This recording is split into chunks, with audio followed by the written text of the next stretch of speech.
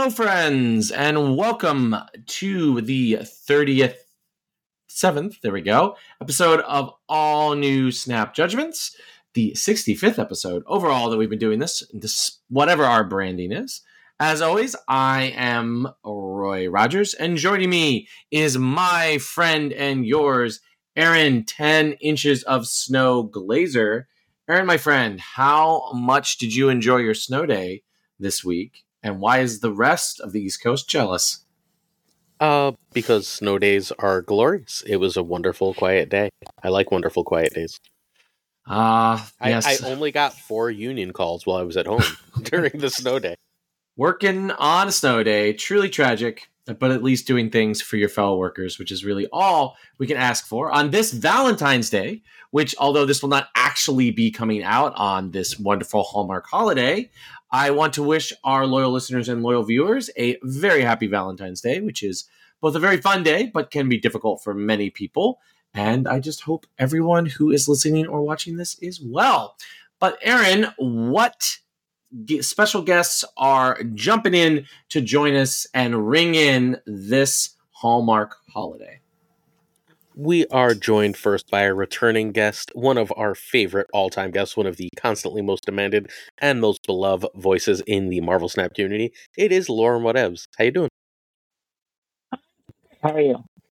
I'm pretty good myself. Lauren, how can our wonderful people that already know how to find you, because we have you on every week, find you? It's only number 3. I'm on Twitter at LaurenWhatevs, and I write at Marvel Snap Zone like once a month. My January one is running quite late, but there's a good reason for that. Well, I mean, like, if they follow you on Twitter, they'll get the articles that you would write on Snapzone, but for free. So what's the difference? Yeah, the articles you yell at me about. All right. Meanwhile, we are joined by burgeoning streamer and Twitter personality extraordinaire. It's Benjamin Roller. How you doing, Ben? I'm doing all right. It's a pleasure to be here. I'm a big fan. We're happy to have you, and I'm a big fan of yours. How can our people become fans of yours as well? Oh gosh, Twitter really is the main spot to find me. I do have a Twitch and also technically a YouTube, but I don't use either one very often. YouTube. Yeah, well, there's nothing there. There are a bunch of videos of me playing Catherine really well. That's the thing that I used to do. Good choice. Honestly, like one of the best in the world at it. If I'm not just being a braggy bud, but that's really cool. Yeah, that was a different chapter of my life, and now it's all card games all the time, baby. I've left the blocks behind. Fair enough. So wait, what's your Twitter? But yeah, Benjamin, we get the actual handle as the young. Oh shoot! Oh yeah. You can find me at Benjamin Roller. I believe there is an underscore. Actually, I'm quite certain there's an underscore. I was feigning uncertainty, but there's no need. I'm Benjamin underscore Roller on Twitter and also Twitch, I believe, both with the underscore. Awesome. Welcome the underscore. Roy, underscore this segment with our socials. Yes, if you are looking to engage with us on social media, you can find us on Elon Musk's hell site at SnapJudgeCast. We are incredibly grateful each and every day to be the official podcasting partner of Marvel Snap Zone, the website that employs Lauren and Glazer and lots of Den and lots of our other friends. And they, besides letting us be here on their YouTube channel, has the best large Discord in all of Marvel Snap. And it's going through some cool organizational changes. If you want to be a part of these cool organizational changes and be where all the cool kids are, you should definitely click the link in the description of this episode on YouTube or on your friendly neighborhood podcatcher and join the Discord. If you would like to use the internet equivalent of snail mail, email, to reach us, where we will do our best to respond through all the kick spam that Aaron shoved in that account. Our email is snapjudgmentspodcast@gmail.com. Besides the Marvel Snap Zone Discord, which again, you should definitely join, the 2 most important socials for us are up here at the end. We will start first and foremost with our YouTube channel at Snap Judgments Pod, where each and every day, except Saturdays. Except Saturdays, because that's when this goes live. Yes. Is a daily snap take, sometimes multiple daily snap takes from Aaron Glazer. Now, Aaron, if our loyal listeners were to become our loyal viewers of the YouTube, what would they find on that wonderful Google software right now? We are now a Cull Obsidian fan site. It's all Cull all the time from now on. And I hope you enjoy Cull because that is the only card we're ever going to talk about again. We also Tragic. On Sunday, absolutely tragic. On Sunday and Monday, we have special videos for you. Sunday, we are doing 5 all hip decks. And Monday, we're doing advanced Marvel Snap tips that when I ran by Lambie, he went, dude, you better explain these well. These are complicated. So get ready for those two. All right. Well, that is not the only way to sort of fundamentally engage with us and support us. You should definitely join the Discord for Marvel Snap Zone. Follow us on YouTube, which we are very close. By the time you listen to this, we will be over 9K. Awesome job, Aaron. But the way to most directly support the content that Aaron does is our Patreon, Snap Judgments. And if I had no idea where that was going. I forgot the Patreon existed. Sorry, go ahead. I have a whole thing about this tournament that you're organizing that you should probably put the slide up for now. All right, okay. You ruined my wonderful transition that I was, thinking of while you were talking. Like, I'm so sorry. You're the one who bullied me into ever agreeing that you should have a Patreon, and here you forget about it. All right, anyway, $1 tier, you can join this awesome tournament that Aaron has put together with our friend Gunny T, among other people. And there's tons of content creators. Aaron, why don't you lay it out for our loyal listeners and loyal viewers what the Snap Judgments League, which if you give us $1 a month, really, and when I say us, I mean Aaron, $1 a month, you would be able to participate in. Oh, like I'm not going to lose money on the tournament. All right, basically how this works is you get put into a pod of 32 people. Among those 32 people will be various content creators and so on. You'll play 1 game a week scheduled at your own leisure because I understand that everyone playing this game more or less is a busy-ass adult, and so that your time is valuable. So you schedule a game with your opponent, you play that game, report winner, and then you get another game next week. Whoever wins the pod ends up getting a free season pass. Then they're put into a winner's pod. The winner's pod will be a single elimination pod where you will play until you get a grand prize. The grand prize is going to be whatever the hell the big bundle of the month is. We can't tell you what that'll be because Second Dinner has decided we don't deserve to know anymore. But that's not all. The second prize, we're also going to do raffles throughout for various different little bundles as they come up or season passes as they come up.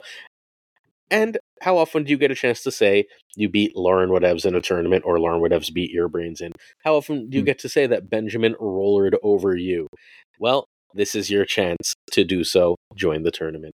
Also, this is going to be like the start of Marvel Snap history because we're going to keep records between tournaments and try and like get a thing going for this. So this should be hopefully a major thing going forward. Awesome. I really think it's important for our loyal listeners and viewers to understand that this is a reverse pyramid scheme. On YouTube, you mostly find pyramid schemes where Glazer is trying to, or someone is trying to get you to give them money so they can take more of your money. This is the case where you're giving Aaron money so he can give you even more money. It is truly give someone $1, and get 2 in the future. So please feel free to join us on the $1 tier so that you can participate in this tournament. Again, it's a really unique experience in the card gaming space.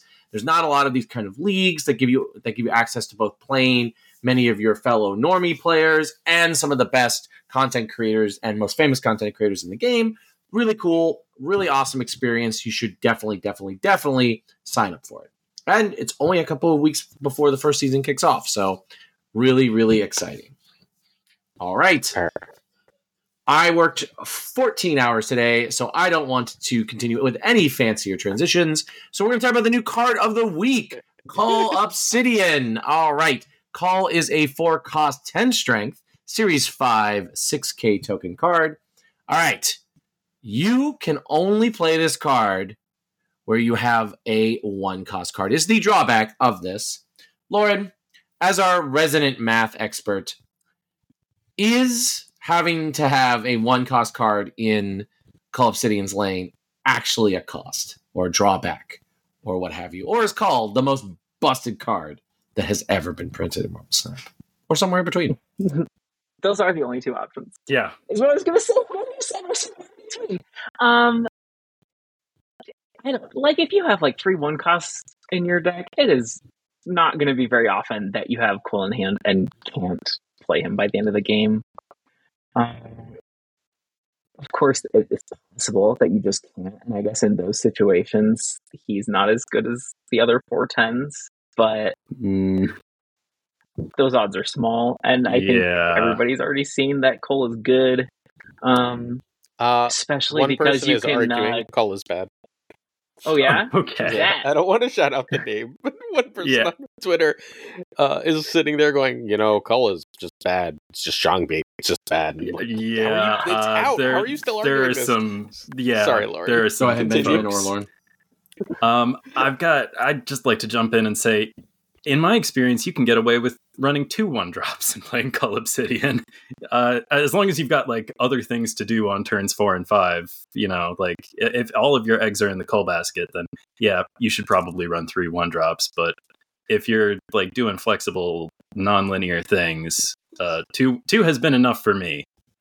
That's just been my experience. But also, these people with Shang-Chi, like, Shang-Chi is not a job creator. Shang-Chi only exists to respond to like large things like Cull Obsidian.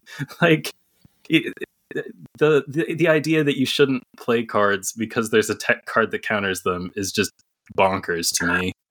And Can I play Glenn for a second? Threats are better than answers.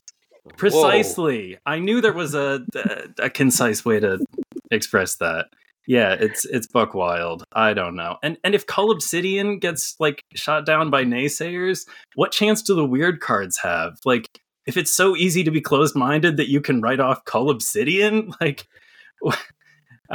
how are some of these future cards even gonna find their audience, so to speak? I don't know. Before we let Glazer share his opinion, I definitely want to slightly defend the people who are like, this card could be bad, right? Because Cull Obsidian is a vulnerable card to Shang-Chi and some other counterplay. The question you have to ask for cards like this, which are bait for Shang-Chi, is it worth the cost? Like, is the risk of getting Shang-Chi, which is the most commonly played tech card in the game, like, worth it for this card, right? Like, is the drawback like something that, and if we're down to you just need 2 1-drops, then yes, Cull is 100% worth it. Right, but if you really have to go out of your way and what you get is a 4/10 that dies to Shang-Chi, maybe not worth it. But here it's clearly been shown that with tons of decks that apparently, again, you can go as low as 2 1-cost cards or as high as however many 1-cost cards Thanos has. And this card is very strong. 6. Yes, there we go. Plus whatever ones you're running, Nebula or Sunspot or whatever. Right, so Nico. Like clearly the juice is worth the squeeze in this case. But I think like people who immediately think, okay, this card is Shang-Chi bait, it has some kind of drawback, is it worth it? I think is a reasonable question to ask, right? The dies to removal crowd, anything that dies to a removal spell, to use the magic term, right? There's always those people that are always going to do it. But I think when you are evaluating cards, particularly cards that are just like, this does not do anything but provide stats, it's worth asking, okay, is this worth the effort? And then I get Shang-Chi'd. Clearly it is, but it may not have been if this was actually a drawback. Now I'll allow Aaron to say whatever he would say that you could also get on our YouTube channel. I mean, I don't have a lot to say. Like, I'm going to have to figure out how to analyze this card. 4/10 good, big number good, no downside good. Like, what am I supposed to say? Like, this is the most obviously powerful card since... Yeah. I mean, like, Iron Lad, right? Like it's not the strongest card since Iron Lad. There have been other incredibly powerful cards. I got big Miss Marvel vibes. Yeah, but people. So it's worth remembering that our content creator friends, including myself, although I had it ranked number 2, had Ms. Marvel ranked number 3 that season. Well, that was silly. Which means it was reading cards. Yeah, well, so I mean, we're all wrong sometimes. So, but like, also, I'm not sure if they were 1,000% wrong. Like, they were definitely wrong, right? But like, the cards that it was behind were Gladiator, who it took 1 tweak, and the tweak is American, not the +1 power to become a meta card, right? And Annihilus and And Eyeless is probably the best 5 in the game. So, like, I'm not super hating, but, like, Ms. Marvel wasn't, like, immediately looked at and, like, that's one of the best cards in the game. Right? Like, you can look at Cull and just be like, I mean, Elsa. It's the most obvious card since Elsa. Right? Like, because everyone knew Elsa was stupid. +3. Yeah, +3. Elsa said +3 in any lane. So, like, Elsa was guaranteed to be stupid. But Cull is just amazingly, obviously powerful. And in a way that sort of defies analysis. I still don't know if long-term he's going to be the best card this month, but he's certainly going to be the most omnipresent card this month. He's going to be the most played card this month. So by certain definitions of best, he's basically guaranteed to be best. He's going to be strong. He's a meta card. He's one of those cards you can buy without any fear of, like, regretting your purchase. You'll just be happy to have him because he's going to go in shit forever. Unless they nerf him. But, like, how do you nerf him? Or unless they make a 4/11. I mean, even then, you'd still probably play him. Right? But, like, you know. You just play them both and you call it a day. Right? Unless like, power you run him with really Darkhawk. starts You run him. Yeah, you run him with Darkhawk. You run him with Sentry now, right? Like, the decks he's played in are generally Zabu decks, right? Not always, but, like, largely Zabu decks. Yeah. Which means that, like, you're running multiple 4s anyway. So if they release a 4/11, you're like, cool, I've got a 4/10 and a 4/11. Shine them both, sucker. Well, you could definitely feel bad because this is literally one of the most boring cards that they've printed in a while. But speaking of less boring cards, we are halfway through the Black Order month. Benjamin, Black Swan, Supergiant, thoughts, feelings, opinions, hot takes, cold takes, anything in between. I kind of don't like either one of these cards very much. Neither one really speaks to me as a player. Black Swan is the one that I've experimented with more because it can be friends with some of my favorite little things, but Supergiant I think is kind of profoundly unfun, and I just sort of wish it weren't around. But as long as somebody's having fun, it doesn't have to be me. What? Yeah, not my kind of card. I don't like that opinion. You should have fun all the time. Maybe. Lauren? I still haven't figured out how to use her, and I've been trying some quirky things, and maybe that's the problem. Obviously she's good defensively, but that's so meta-dependent. I don't think she's worth running just for that. Mm-hmm. I mean, of course, it depends on the meta. I guess if Leech starts being everywhere, then sure, let's run Supergiant then. I was hoping she'd be more fun for doing silly things, and there are some silly things. Like I was playing Beaks' 3-card deck. Have any of you tried that? That is Regis Kilbin's 3-card deck. Oh, you're right, Regis. My bad. That was very fun, and it's something you could have already done with Invisible Woman, but I guess the Supergiant means you also get to be disruptive at the same time. And I did win matches playing only 3 cards. It's a Supergiant, Taskmaster, Blob. And you just get 2 gigantic cards. That's kind of fun, I guess. Even though I'm not a big cards person. It's just silly enough to tickle me. So, Supergiant... Okay. Supergiant, it's incredibly frustrating to have Supergiant played against you. That's how I know it's good. Like, whenever I play Supergiant, I feel like I haven't done enough. But then when Supergiant's played against me, I'm like, shit. I just spent all this time setting up these plays, and now they're garbage, and I have to replan in 2 minutes. And depending on how good and quickly your opponent can do that, that's going to determine how good Supergiant is in that matchup. I think Supergiant's great. I genuinely think Supergiant's going to be underrated for a while. I said this, I don't know where the hell I said this. I messaged W like a day ago, and I was like, hey, why didn't you break Supergiant yet? And he was like, oh, I will. I've been busy. I was like, it looks like your kind of card. He's like, no, this is exactly my kind of card. I got this. I was like, thank you. So W will casually break Supergiant relatively soon whenever the free time opens up. Black Swan sucks. You're not going to convince me otherwise. Black Swan super duper sucks. I kind of think the effect is not something that you really like need or want. Yeah, I don't know. There aren't enough one costs that you want to play late. Mm-hmm. That's exactly it. So, like, I've seen somebody do it with Ghost Spider and Iron Fist, and I can kind of see that, where it's like get some extra movement effects right at the end of the game. But mostly one costs don't have a lot of value late in the game.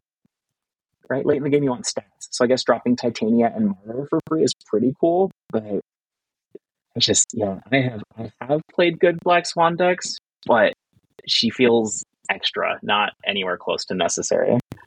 Like, playing a lot of one-cost cards means that you're playing a lot of one-cost cards, and that's like, they don't do very much, is the fact of the matter. There's a reason we like 4-cost cards, and it's not just Zabu.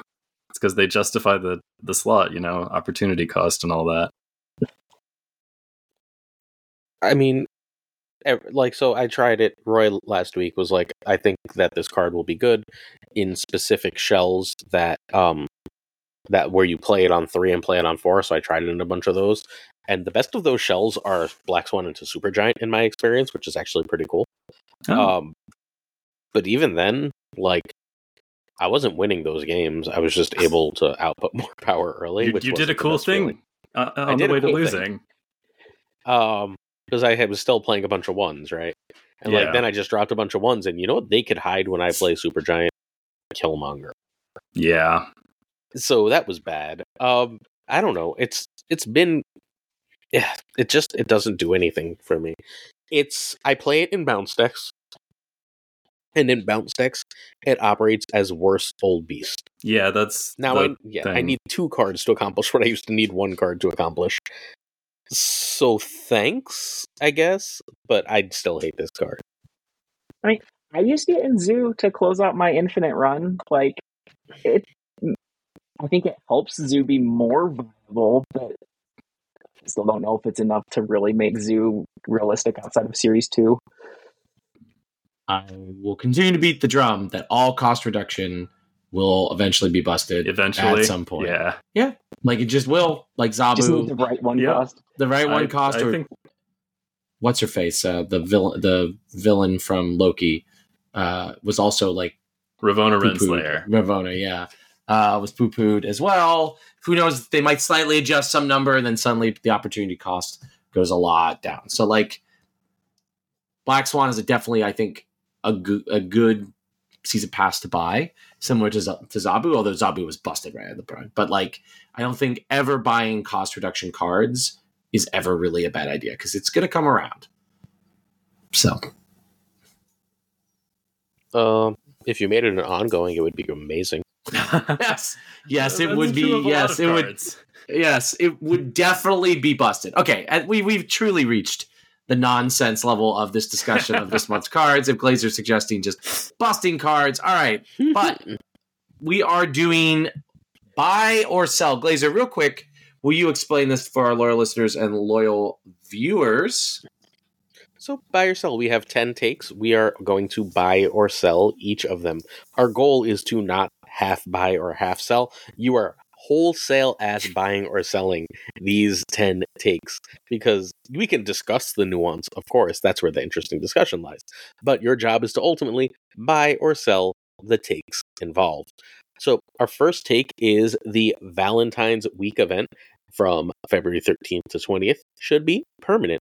These changes are, for our dear listeners who are not aware, Angela and Sarah get +1, and this works if you play one, the other gets +1. Then you play the other, the first one gets +1. That makes sense, right? Did I explain that well enough to be coherent? Yes. Okay, good. Spider-Man and Ghost Spider with +1. Nakia and Black Panther with +1. Star-Lord and Gamora with +1. Iron Man and Rescue with +1, Vision and Scarlet Witch with +1, She-Hulk and Daredevil with +2, Cap and Agent 13 +2, Gambit and Rogue +2, Invisible Woman and Mr. Fantastic +2. Real quick, Aaron, for our loyal listeners and loyal viewers, if someone is buying, does that mean they like it or they don't like it? Buying means that these changes should be permanent. Selling means, nah, we can't make this permanent. This would be busted. And you can't just make some permanent, although we can discuss the ones, obviously, that we would most like to see be permanent, i.e. Captain America. So I will toss our first buy-sell answer to, again, our resident math expert, Lauren, who definitely, because she knows math, must be good at economics. All right, Lauren. Buy or If only you sell knew. the Valentine's Day changes. Okay. The real challenge is we can't do halvesies, because I'd be like, if we could, then we should just, the ones that aren't problematic should just get them as permanent stats. But that's a half measure. But which ones so are permanent stats? Which ones are problems? I don't know if any of them are problems, which is kind of my point. But I don't like them as abilities. I don't like the power couple ability is fun for like an event, but if I were to make these permanent, I would much rather them just get their base stats improved. As somebody who likes deck building, I don't like encouraging very specific deck building when you could keep them more general and flexible. Yeah, it seems reminiscent of the Datamind version of Cull Obsidian that required you to have an Infinity Stone where you wanted to play him, and no card should say own a Series 5 to play this on it. That would be bonkers. But Cull would be healthier if he were printed with that text. Yeah, when they cut it, maybe they should have made him a 4/9. Yeah. Like, there's somebody that's going to be their first spotlight cache they open, and they get a card that says you need the rarest, least hard, or least easy to get card in the game. Like, it's always going to be Series 5, by the way. Like, that is just such a slap in the face for such a huge expenditure of resources and a moment that should be, like, really exciting for a new player. I don't know. Yeah. That's just my opinion. Since when do they care about new players? They need to start. Fair. All right, go ahead. So wait, are you buying or selling? Oh, I mean, I guess these are all fine because they're all Series 3 or whatever, but I am also of the opinion that maybe they should just give cards the proper stats, and then we don't need to... I mean, like, I guess the flavor is fun, and I do think that they are test driving future team-based like things like this, but I don't think we need the power couple mechanic specifically in the future, even if we do get something that functions similarly down the road. Also, so I guess I'm buying or selling. Get it away from me. So I'm selling too, but also if I hear one more person go, "Why didn't we get Cyclops and Jean?" Not realizing that all these are Series 3, I'm going to put my head through a wall. Yeah. It's so completely obnoxious. It's like, just look at what series they are. Actually, Ghost Spider Series 4, right? So we've got one Series 4. I guess... Wait, did Gwen not move down to Series 3? No. I believe she's Series 4. Well, there you go, Glazer. So actually, you need to apologize. There's no internal logic. Yeah, you need to apologize to... There's still no Series 5. There's still no Series 5, because every other complaint I've seen involves a Series 5 card.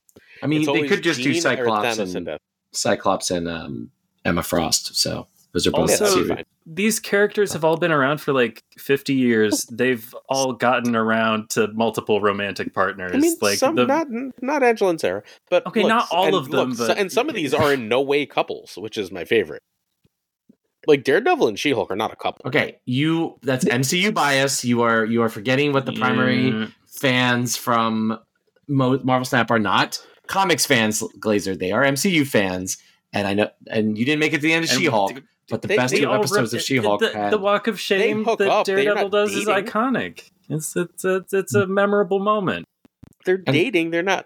Whatever. Star-Lord and Gamora are not huge in the comics. Like it's MCU bias, bro. All right, fine, whatever the hell it is. Okay.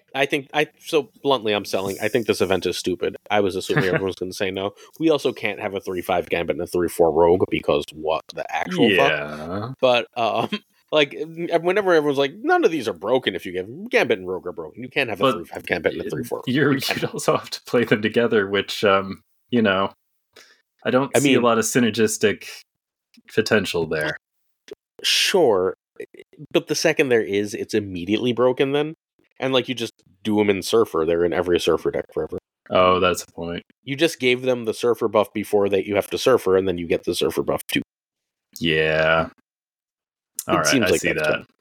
But yeah, truly I'm selling. broken. I do not enjoy this event. I'm purposely not playing any decks with these. I think this is not fun. I've just been abstaining out of laziness, and I already had plenty of ideas I wanted to try. But yeah, I appreciate your principles on this one. I don't like it. It's dumb. Right, on the other hand, I don't appreciate Glazer's principles in this and think he's a hater. And so I will buy. I'll be, I guess, the one here who buys.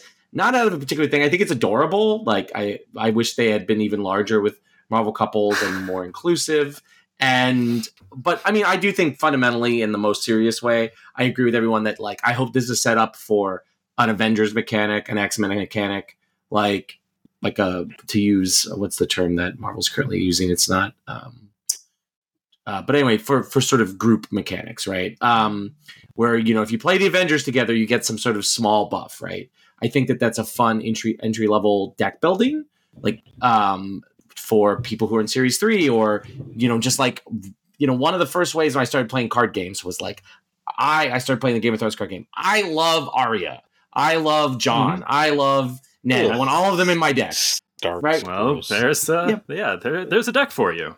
Yeah, there's a deck for me, right? Like, if you love the Avengers, right? Like, putting all the Avengers in a deck together is a thing, and you get a small benefit, right? Like, I think that is a mechanic, and it might be a mechanic that powers up people who have lower collection levels that could help newer players, like, not necessarily compete at the highest level or high with the most powerful decks, all of them running Call of Obsidian or whatever. But I think anything you can do to sort of get people to think about deck building, think about cards that you put in there, and flavor wins. Like, I am also a person who loves sort of the flavor wins of this kind of stuff. So I do think it could also have the opposite effect, though, where if you're missing one of the key pieces of your preferred, like, team affiliation or whatever, like, if there's a Series 5 that you really need to make not the Fantastic Four, that was a bad example, but you get the idea. Yeah, you see what I'm driving at. X-Men, sure, yeah. Avengers. What if Jean Grey is actually the linchpin of the whole operation? And you have your Cyclops that you got in Series 1, but he's he's already unplayable. Okay, examples are hard. No, you're also really generic. Wait, I'd also like it noted that I don't want people to think too much about deck building because my YouTube channel exists. We're good, thank you. Oh yeah. All right, I'm gonna have Lauren finish her thought, and then we're gonna move on to the next buy or sell. I was just gonna say, what if you made it really generic? These are all one other character, but what if you did an X-Men and you don't have to have the whole team? It's just if you have any two X-Men, your X-Men buff is activated. Any others you play, they also just get the same +1 buff or whatever. I like that. And that way, you also get more deck flexibility. Like, you could use any two X-Men and get the benefit. Awesome. I am selling this conversation. I'm not allowing Aaron to finish it. We need to move on, or we will be here all night. So, all right, our next one, which we'll start with you, Benjamin. Buy or sell? It's good for Marvel Snap that Hela is a tier 1 deck. So selling is the one where I think this is nonsense and it's no good. And I'm strongly, yes, I would like to sell this as hard as humanly possible. If I said anything else, I think Safety Blade would have some words with me. No, it's not have words with good you no matter for what. Hela to be. I don't know. Point is, he's right about Hela. No good. Casino mechanics should not be running the show. It's not great. That's just my opinion. I know that some people just love to high roll, but the roller does not. That's not my thing. It's so out of control. You don't even pick the locations. I'm all about picking the locations. I don't know. I think it's no good and unhealthy, and it's not a nuanced take. But if you all can find some nuance in Hela, I would just love to hear about it. Laura? I agree. It's a sell. It's a game where you're supposed to play cards, and Hela, you do have to play cards to set her up, but also that can be a 3-card deck. It can be Invisible Woman, MODOK, Hela. I know that's not the prevailing deck right now, but the other thing is, if she's number 1, then the only way to, I shouldn't say the only way, the way to beat her though is tech. And I think you want a deck on top that can be beaten by doing your a own lot more thing. flexible options. It shouldn't be so specific to how you beat it. There's only a few cards that can beat Hela. Right. I get to be the contrarian again. Bye.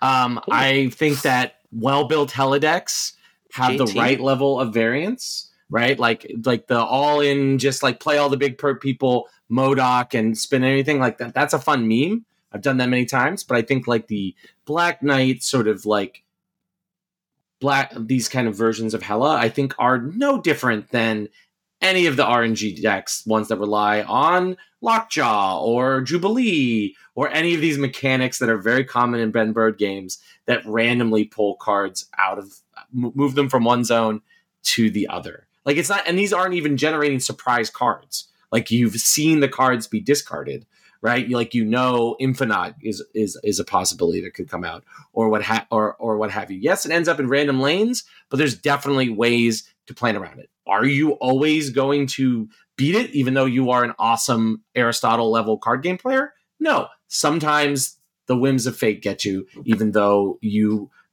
are part of the academy of card game players. But I think that Hela, as far as RNG does, is a very reasonable combo deck.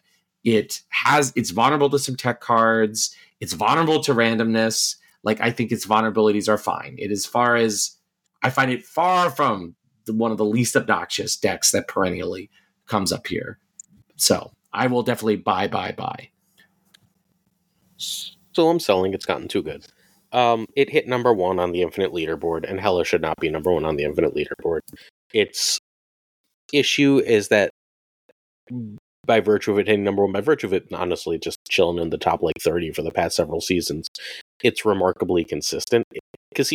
Hela was completely fine when it was more random, and now that you can pull off Hela almost every game, and like it is literally almost every game outside of random draw luck, you can pull it off as much as you can pull off your regular good stuff combos now, or close enough to that. I think that is too much. If the point of a casino deck is that like you're not supposed to be consistent, right? And it is consistent, and like comparing it to Lockjaw as a problem is fair, comparing to Jubilee as a problem is fair. But you know what? Hela decks run Lockjaw and Jubilee, right? And they've managed to like maximize the percentages at this point. There've just enough cards. There's just enough cards that make it really good. They've released just enough targeted discard that this is fundamentally like, and it's also fundamentally tech proof. Outside of like a lucky Cosmo, it's really hard to out-tech Hela. Like, they don't have priority because they've played basically no real power early in the game, which means your general Shang-Chi shit is good. So you can Cosmo and then hope you hit an Alioth 50-50. And outside of that, I don't know what you're supposed to do. Like, Cosmo in a Lockjaw lane is phenomenal. Play Ghost. Okay. I guess you can play Ghost and then be like, haha, I shonged one of your lanes and hopefully all your stuff came up there. But not only do I not know if your stuff is going to come up there, you don't either. Right? So, like, it's not even a 50-50. It's a whims of fate. Sorry, my wife just came out dressed as a bear. This is very disruptive. Shoo. Sorry. All right. Well, we can barely continue here. Benjamin or Lauren, additional thoughts? I think if the nicest thing we can say about Hela as a tier 1 deck is that, well, Hela's not any worse than Lockjaw. Sure. You know? Like, if that's where we're setting the bar for healthy game mechanics and stuff, I don't know. I think Lockjaw is a separate busted issue. Here. Ready for number 3? Yeah. Let's do it. All right. Buy or sell, Lauren. Marvel Snap would benefit from the changes to Meek, Yondu, and Mantis.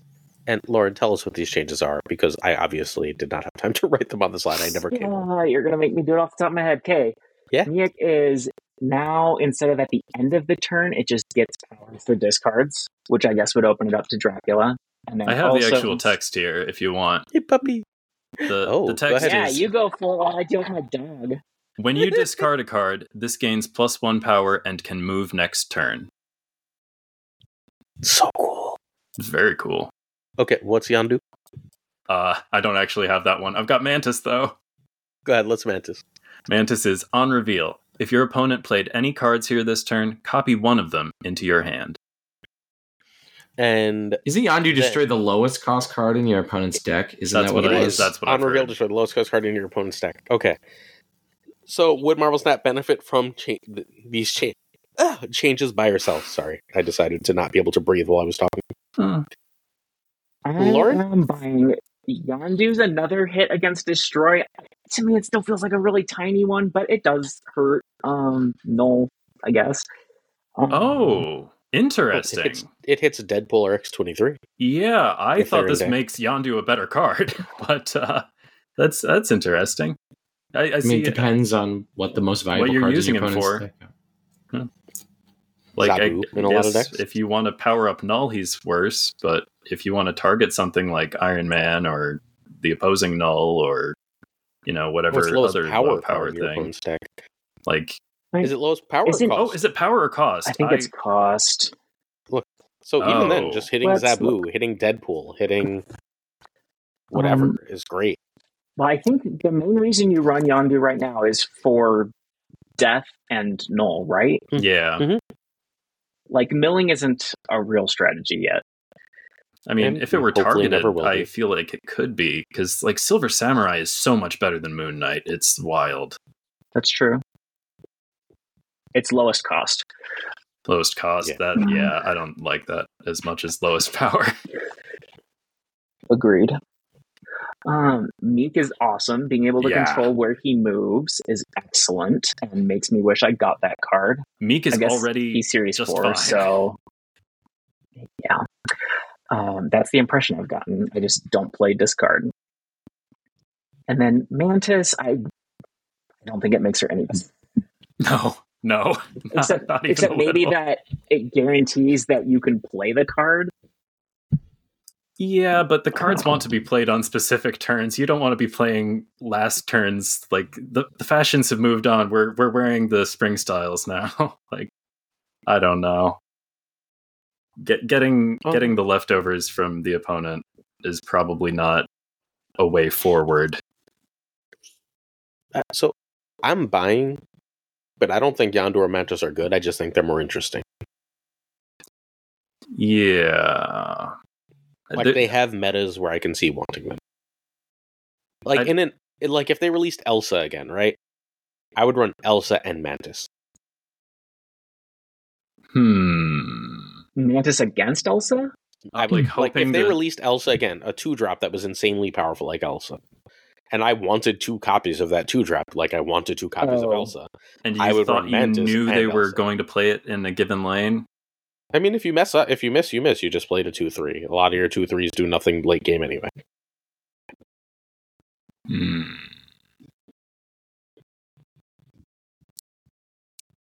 Well, I think it's interesting, if not good, because it's terrible now. Like, at least be bad and interesting. It wouldn't see any less play. Yeah, Yondu would be bad. It would be out of a stupid shell that I don't like anyway, and it would be interesting as a tech piece for when certain things happen in the meta. And then Miik would be amazing, so I'm totally buying. Right? I love the Miik change, but I have to sell because I think that the Yondu change is like kind of dumb, and the Mantis change is like a side grade. So like, why spend time like turning your wheels for 2 other cards? Like the Miik change is awesome, but 2 out of 3 I think are garbage. So I've got to sell this since there's no in between. I can't just take my boy Meek and leave the other 2 in the trash can. So got to put all of them in there. Ultimately, half glass full for Roy. And Meek is doing just fine. In this case. I maintain a perfectly playable card with very good stats if you're doing the right things with him. Yeah, I like Meek, but I think this version of Meek would be even better. So. Oh yeah. I'm rooting for him, but he's doing okay. Well, one more week, and I think he's going to be obviously busted. So we just got to get there. All right, let's move on to our next buy or sell, which I believe we are starting with Benjamin here. All right, buy or sell. Leech is a symptom of a bad meta, not a disease making it bad. And I need to add a quote, Aaron Glazer. All right, so here we go. All right. I guess my opinion is not particularly well suited to the format of buy or sell. I do think that Leech is definitely a response to something, and I guess I don't think that he makes a meta bad or good. I think he's just like a fact of life, and I do think he's an unfun card, but I don't know. I guess he's serving a purpose. I guess I'm buying this take because it's not the worst, and I don't hate it. I don't know. This isn't like the Hello one where I knew immediately which side of the fence I was on. I don't know. Maybe someone more with more conviction on the issue would like to express their feelings. Lauren, do you have more convictions on this subject? Nope. This one I'm like not quite sure because I don't love Leech. I do think that the release valve is important, but recently we've seen some decks running him pretty freely. Don't love that. You don't like to see that much of him. Yeah, I mean, isn't Darkhawk still running him even now that Blob isn't everywhere? Oof. So it's like I feel just like gray on this one. Like he's not there because of a bad meta. I guess I'm selling because I actually think he is more harming the meta than he is answering the meta. At least recently. I thought it was one, but the more I play, the more I think it's two. It's just, it makes games less interesting, and I don't like making games less interesting. Definitely an unfun card. I guess my interpretation of this would be buy, but not always for the way that Aaron kind of tries to articulate this version of this. For me, the disease is Marvel Snap is a game that heavily rewards decks that get ahead, stay ahead. And Leech is the most obnoxious get ahead, stay ahead card. But it's full of a lot of bullshit that exists in this game that with that play style that it like really supports. Call Obsidian is an example of a get ahead, stay ahead sort of kind of card. And this is just like the extreme, most obnoxious version of that. So while it is a symptom of a bad meta, I think it's more of a symptom of like the worst aspects of Marvel Snap, at least from my opinion, versus specific metas. Like specific metas draw that out, but that is always floating. As anyone who's ever played, for example, against Shuri Red Skull, like that's the ultimate example to me of like get ahead, stay ahead, put some numbers on the board, and okay, cool, lots of fun. So for me, I have to buy, maybe not the exact way Glazer, who will now go in and give his variant of this take, but definitely the spirit of it, I agree with. I mean, I'm selling because Leech isn't fun, right? Like, when I play card games, I'd like it to be fun. Playing Leech isn't especially fun. You're just saying now the game stops happening. And, like, that's ultimately lame. And then the opposite case is not fun either. So I think Leech is stupid, and I wish this card did not exist anymore. That's my take on Leech. I really, really, really, really, really hate it, like, in ways that are hard to articulate fully without just saying really a lot more. Yeah. He's kind of a cop-out tech card, right? Like, if you didn't have him in the game, it's hard to think of cards design that wouldn't be countered. Like, eventually we would creatively come up with a way to deal with the meta. Yep. Yeah. I think he was definitely a more necessary escape valve before they started, like, hitting the nerf bat with, like, all sort of powerful late-game cards that it really counters, like Blob, and with the willingness to, like, constantly tweak some of these like powerful top end cards. I think Leech, like you can't make the excuse that like Leech is a really necessary escape valve. That's a good point. But I think when the game was starting, I think he was much more defensible as a card that should exist when they were much slower about changing things. All right, but I don't think we have a lot of passion around Leech, which is sad. He's a cool character. Yes, but you also missed the point of your own statement. But we thankfully moved beyond that slide and moved on to Marvel Snap buy or sell. All right, Lauren, I love this. This definitely not biased one here. Snap Judgments League will change competitive Marvel Snap. Now, I just want to re-emphasize for Lauren here on Snap Judgments, the podcast, the official Marvel Snap Zone podcast. Our tournament. And Lauren, don't forget what site you write for. Yes. Snap Judgments League will change competitive Marvel Snap. Buy or sell? I'm going to buy because the competitive scene has been very dry lately. And this, it's monthly, right? Am I making that I think up? we're going to end up doing every other month, unfortunately.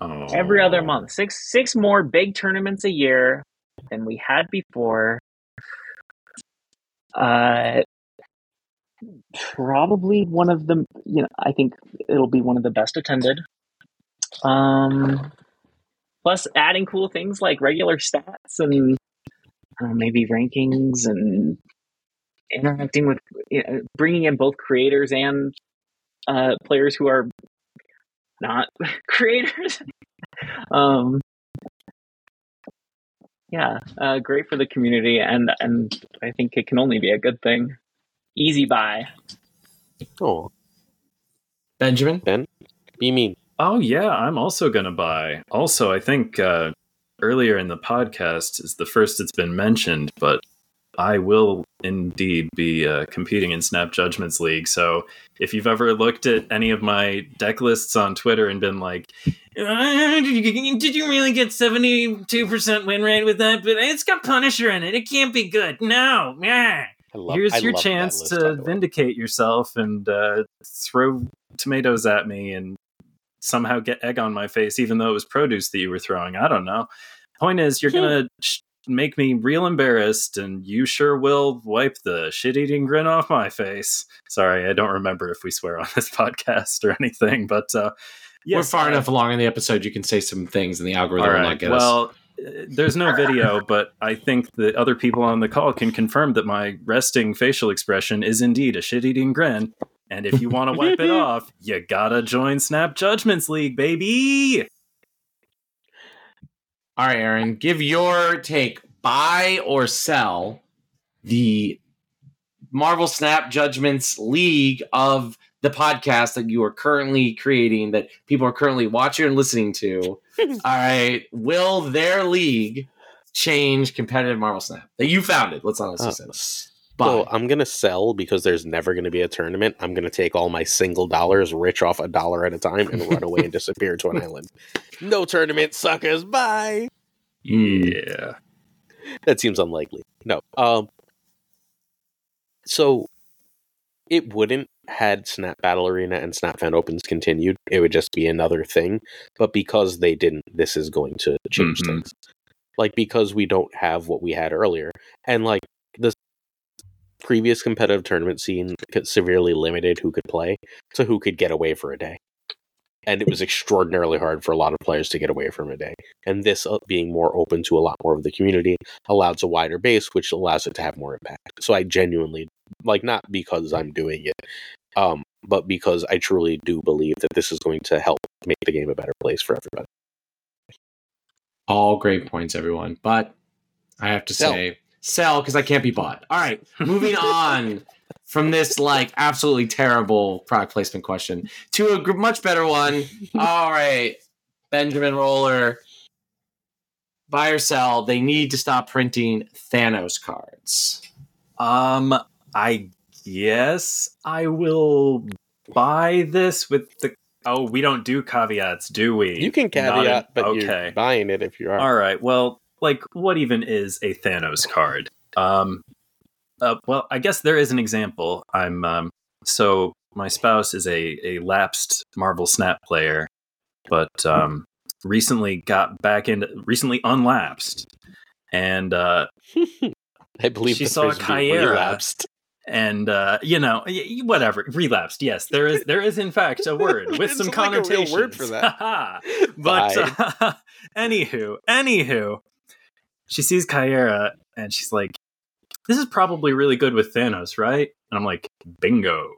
So I guess they do print Thanos cards, and people can recognize them as such, even if they are not as brain rotted and terminally online as I am. So, yeah, I guess Thanos cards are a real thing, and maybe they should stop printing them. I don't know. Sure. I guess I'll tentatively buy. Lauren? This one's so tricky. Okay, if they made Full Obsidian kept the text where he needed an Infinity Stone card, absolutely, I'll buy. But the Thanos cards so far have been, you can use them in other places, even if Thanos is the best place. So okay, so what this means is they should stop printing cards whose primary and best placement is Thanos. Better? Yes. You know what? I am still going to, I'm going to sell because there's only 12 slots in a deck. Mm-hmm. So if you have 11 Thanos cards, what's another one? Like, eventually you have to start eating Thanos cards. As long as they're usable somewhere else, I'm fine. Lauren has the objectively correct take, because despite Glazer's wiggle room he tried to add here, the game wouldn't exist if they stopped printing Thanos cards, because all cards are Thanos cards. Yeah. Thanos is just fundamentally busted. Again, adding a bunch of draw for very small opportunity cost of a perfectly fine top-end card that gives you these other things, which increasingly seem, as they get nerfed, seem to also feel like these Infinity Stones get buffed. I don't understand Thanos. I do. The card's busted. All Marvel Snap cards are Thanos cards. You can basically have Thanos and 11 other Marvel Snap cards, and you'll have a 49% win rate deck. And then you start slowly refining it and go up in percentage points. So we all want the game to continue, so this podcast to continue. So you got to sell this opinion. So if Lockjaw were removed from Thanos, I think I'd be fine with Thanos cards being printed. However, I think Lockjaw fundamentally breaks the card and deck Thanos, and so I am buying. I think that Thanos plus Lockjaw is going to be a problem as long as Thanos and Lockjaw are in the game. Well, I think it is extraordinarily likely that Thanos and Lockjaw were a problem for the last year, and we all just stopped playing it because we're all dumb. We're bored of it. That was definitely not it. They nerfed 3 cards and we're oh, this isn't playable anymore, and we just stopped. And then 6 months later, people were oh, Blob is out. And then we put Blob in, and it was oh, this is great again. And then they basically made Blob just a very regular, very good card in the deck, and it was oh, this deck is still stupid. Thank you. So obviously Blob wasn't the problem, right? It's Thanos is fundamentally broken, yes, but Thanos is fundamentally broken with Lockjaw, and there are certain types of cards they can print to make that significantly more obnoxious. And I will cite Scar, Kyra, and Cull Obsidian as 3. And I wish they would stop giving cards that made the most busted thing in the game busteder. But wait, are you saying that Lockjaw is a problem? Don't you know? Lockjaw is only as bad as Hela, and Hela's fine. Yep. Wow. Thank you both for being so correct. All right. Lauren, do you have anything additional you want to say about Thanos here? I do not. Awesome. All right. Oh, this is going to be a great one. All right. So, buy or sell, the data mine stopping is the community's fault. I believe I started last time with Benjamin. So, Lauren, here you go. Join the cancel cavalcade or give it into the mob. Which is it? Okay. Given that these have to be black and white decisions, I'm going to buy. Obviously, it's ultimately second Jimmer's choice.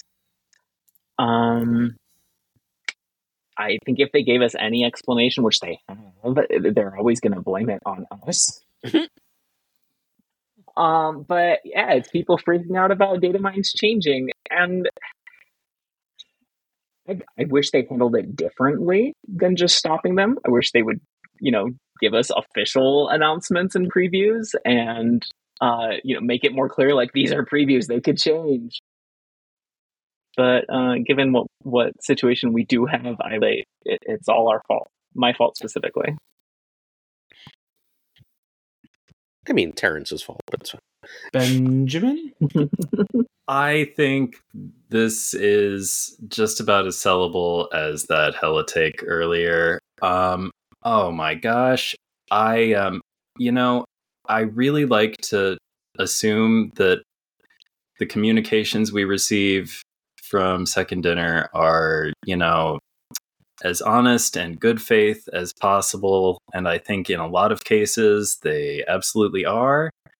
I think that suggesting that it's because of community backlash to changes from what has been data mined, I think that's a bunch of nonsense. I think they want to eliminate the information that people were using to make informed decisions.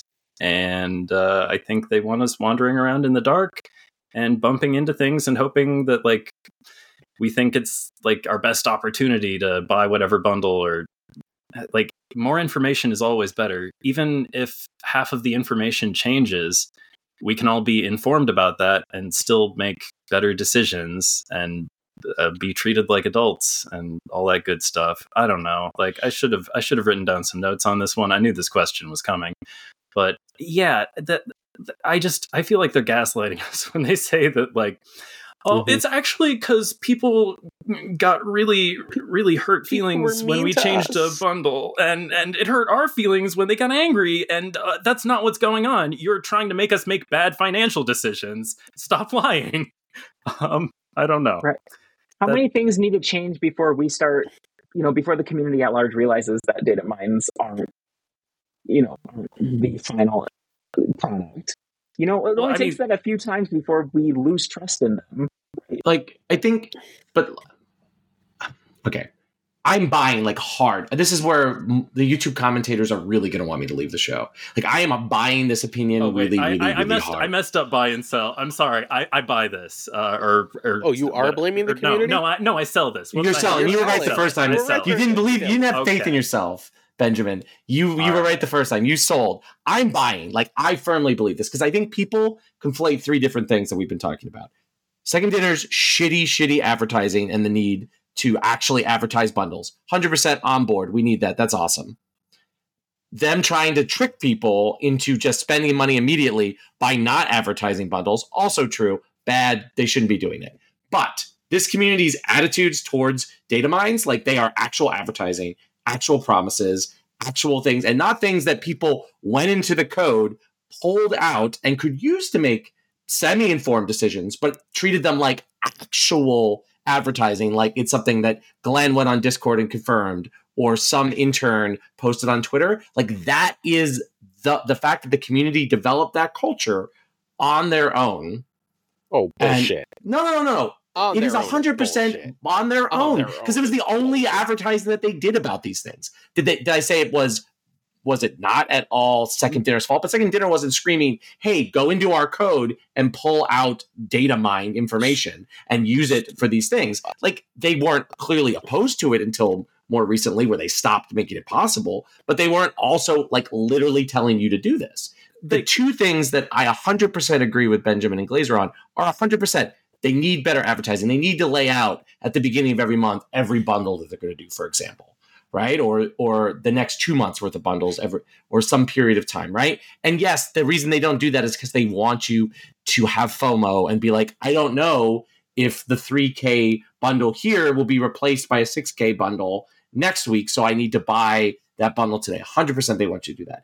But this community's attitudes towards data mining was toxic, even before they started making significant changes towards the bundles and towards cards. So this is utter nonsense. This is my last week on the show. Okay. This is utter nonsense, literally, because no one had this attitude, period, about Spotlight cache contents. No one did. No one was yelling about it. They changed it like 4 times, and everyone was like, oh, cool, they changed that one, huh? No one ever yelled about it, and they still removed it. So that's complete nonsense. Because they literally, the one no one was complaining about, they're like, it's your fault for complaining, but no one fucking complained about that other thing. Just no one did. It didn't. There's definitely some chatter about there was like spotlight changes. There was an occasional conversation that is not the same as complaining. I am terminally involved with this fucking game. Okay. Like, I spend so much time on this game. No one was complaining. Not even, like, the people that, like, just are like someone, there's this dude who's blocked by everyone in the community who replies to every commented video that no one plays guy. Marvel Snap's dying. You know who I'm talking about, right? Yeah. Even that dude wasn't complaining about spotlight changes. No one was complaining about spotlight changes. It's bullshit. It's complete bullshit. They're gaslighting us. This is straight up gaslighting. And data mines are advertising. They were saying we don't want to have to advertise our bundles and spotlight caches. That takes effort on our end, and we are poorly organized. You know who's going to do that for us? Every fucking content creator by making a video going, oh my god, this is busted. Because that's what we all have to do, because the YouTube algorithm is a piece of shit. But you know what that does? That advertises the living shit out of their product. And then they realized that through whatever data and metrics they had, they realized that by not advertising it at all, they can make people confused and make people buy more shit. And fuck us for advertising for them. Fuck us for trying to give informed decisions. Go to hell. And, like, it is the most frustrating thing in the world. Because, like, if you're going to take away bundles, I'm annoyed. But at the end of the day, it just makes me sad for Yeti, who, like, really built his stuff off that. Very true. But getting rid of what's in a spotlight cache is utterly fucking bullshit. It's utterly fucking bullshit. That is how you play the game. If you cannot know what is coming up in caches in the next 2 to 3 weeks, you cannot objectively, intelligently plan. Ben? Okay, thank you for calling on me, Mr. Glazer. I remembered something that I should have mentioned earlier. So they can claim that, like, you know, the data mines, that's, like, not stuff that we intended to put out there. And you know what? I would believe that for the first 2 months.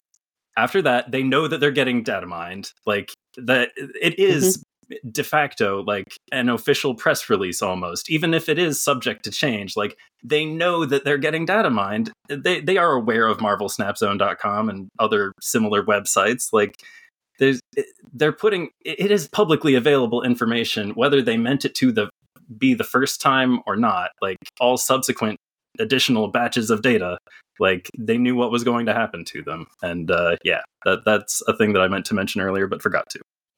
Yeah, I'm actually slightly confused by one of Glazer's complaints here. So, like, I actually get most people being upset about the bundle data mines going away, because that's, like, actually budgeting out how much money you're going to spend on the game, and they don't tell you at the beginning of the month, like, what bundles are coming out that month. So you can't say, like, I have $200 to spend on Marvel Snap.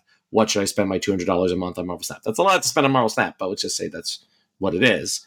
But they actually do announce at the beginning of every season what the spotlight cards are going to be, right? Like, and the variants. But not what the other cards will be. Only they the new cards. The variants. Yeah, they announced the new cards. That's all data mine, dude. No, I'm almost like, am I insane that there's that in my app, when you open it, it says, like, Supergiant, and then these are the cards with Supergiant? Am I wrong? That week. Not earlier. That week. Okay. I'm going to actually open my app. If I really want Gladiator next week, right? Gladiator is coming. Gladiator's in the week of, what's it called? Next week. Of Corvus Glaive with X23. Sweet. I'm actually opening for Corvus Glaive, so there we go. That's next week.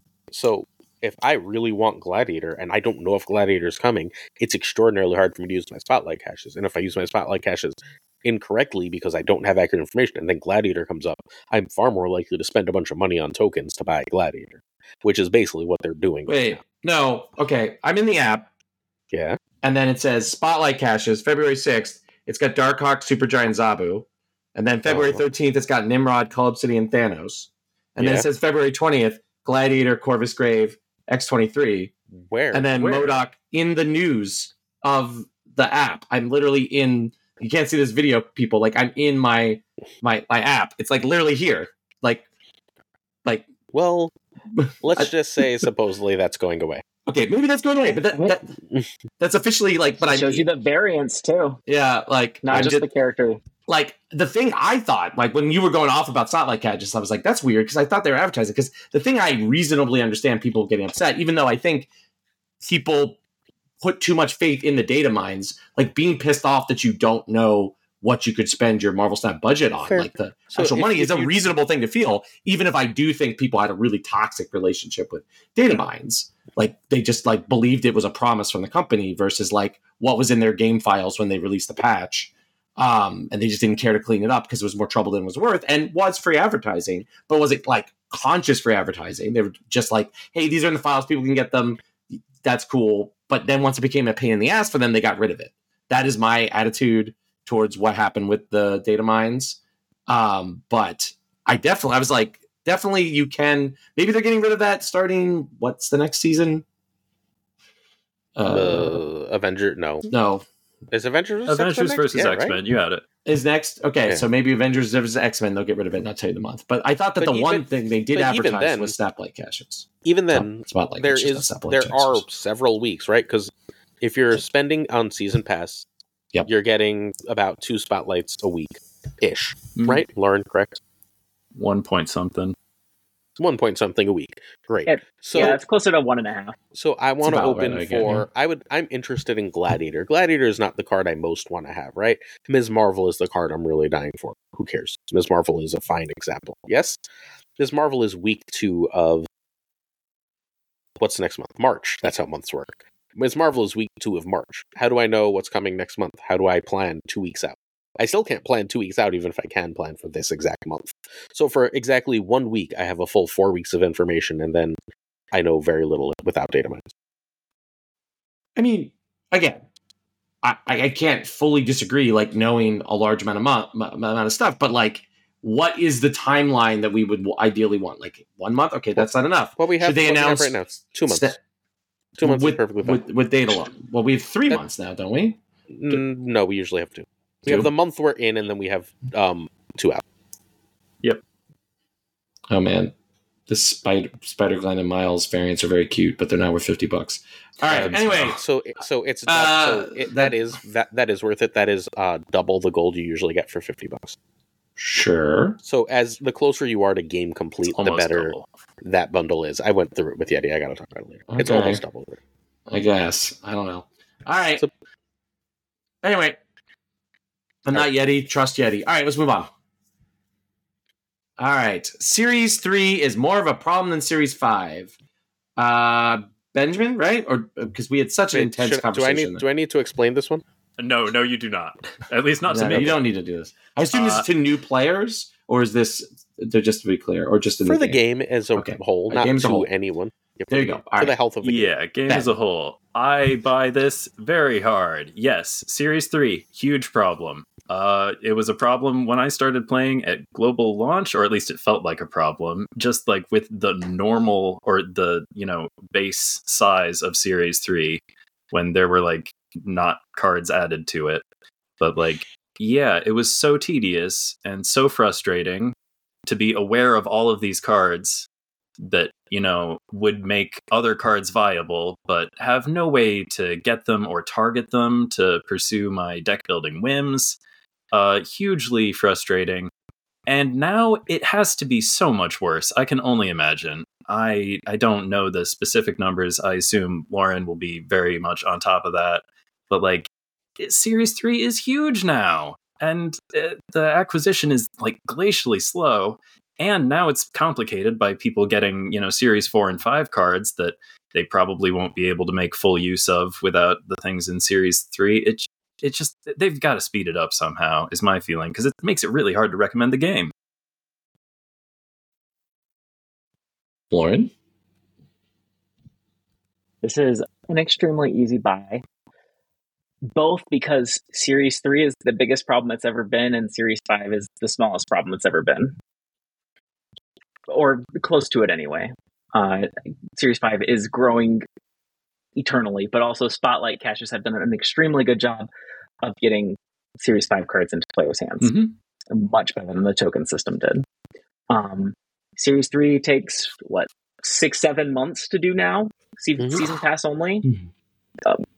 With maybe even 8, because we're going to have 2 more series drops within those 8 months. 7 months. Are we? That's a good question. They said a few times a year, so I'm taking that as roughly quarterly. So I don't believe them, but that's neither here nor there. Well, we'll see what happens. We'll see. Like, that feels like bullshit. But Series 3 takes way too long.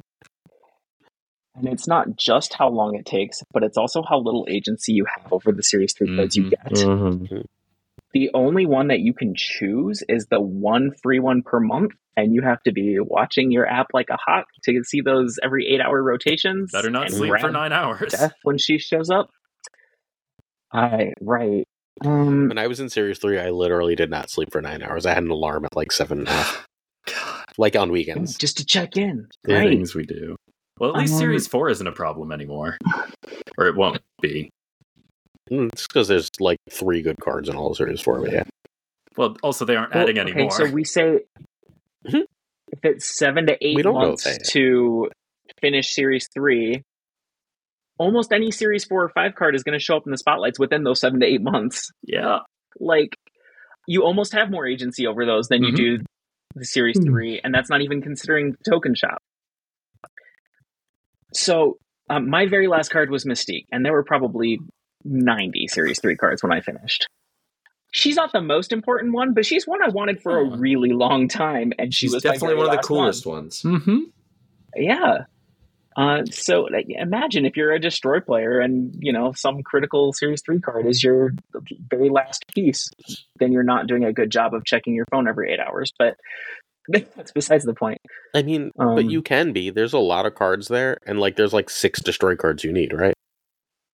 Yeah. It's a huge problem, and Series 1 and 2 are so well curated. Series 3 is way too big, and they need to cut it off at, 60 cards, something like that, to say these 60 are going to be easier to get than the next 60. I don't know how you do that. My best option is just bump everything up one series. So my former student, Louis, who's 31, plays Marvel Snap, I had dinner with him, a month ago, and he's about 60% of the way through Series 3. And I looked through his cards, and I was like, you cannot actually build a meta deck. You can't get, like, close to a meta deck. And he was like, I know, this is ridiculous. And I was like, he was like, what do I open? I was like, you can open, like, 5 cards, but every card you open is going to still leave you 1 to 2 cards away from a meta deck. Just see what you open and lock things and hope for the best. And, like, I built, like, 7 decks because I'm insane, right? Like, at this point, like, I know every card in Marvel Snap real well. But, like, I was just like, none of these are, like, even close to ready. This is just the best you can make from these with what you have. And he was like, I know. And his brother plays. And his brother's like 30% through Series 3 and just hit like 3 meta decks and is having a grand old time. And whenever they like do friendlies, his brother smokes him. And his brother's like, you're better at this game than I am, but I have decks and you have shit.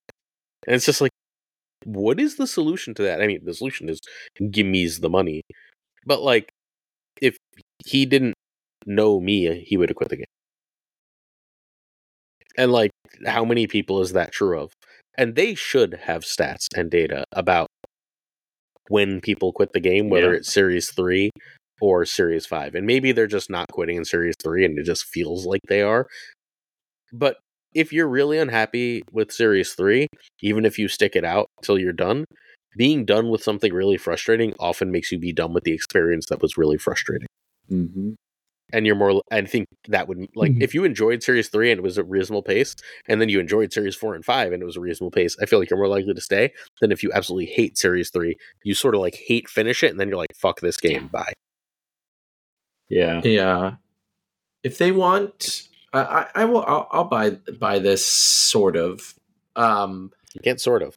Well, I'll buy it, but the sort of comes from, I think when you're like in the position we are, where you have most of the cards, Series 3 isn't that big of a deal because it's sometimes faster to get Series 3 cards than it can be depending on the whims of the spotlight caches. But I definitely think for newer medium-term players, it's a big problem. And I think the biggest problem is this obsession that a fundamental design pillar seems to be bespoke collections. That they want this idea that like everyone's collection is a little bit different, like this kind of attempt to create like a digital version of like no one's trade binder is the same in other games, and that I think is actually really toxic for a digital game. Yeah.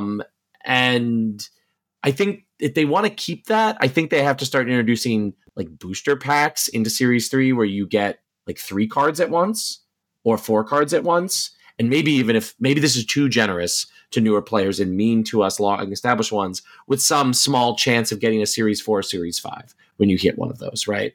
Like something to like keep you wanting the gotcha, right? And it like and boost that you're like moving through it at a pace where if you're free to play or a low spender, like just a season pass spender, in maybe 3 months you could get through, but you're getting cards at 3 at a time, right? And also getting cards 3 at a time creates like an illusion of, even if you get 3 of the shittiest cards in Series 3, you've still got 3 new cards, and your brain's like, ooh, what could these 3 new cards do? Versus 1 card, it sucks, and you're just like, okay, it goes in the pile, right? Like, I think it creates more opportunities to engage by giving, if they're going to keep Series 3 being this huge chunk and not move some of it down to Series 2 and sort of like not move stuff back down, like all of these kind of like things that they could do. I think introducing booster packs into the whatever the Series 3 version of Caches is would be the solution. So I'll definitely buy this, but I'm mostly for newer players. Yeah, like no one cares about us. We're fine. Oh yeah, I mean, no, we're not, like, but that's fine. Sure.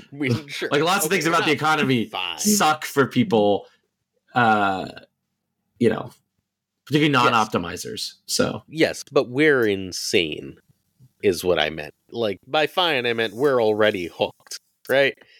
I mean, Glazer, you just told me that a $50 bundle that just gives you gold and 2 variants is good value. Like that's how fucked we are. I bought it. So I'm not with you. I was like, oh, hey, like I think those variants are cute. This buys me more variants. I got 2 variants, and now I can buy more variants. Man, I remember when we started the show, Glazer's like, I will never spend my gold on a variant. Y'all and your variants.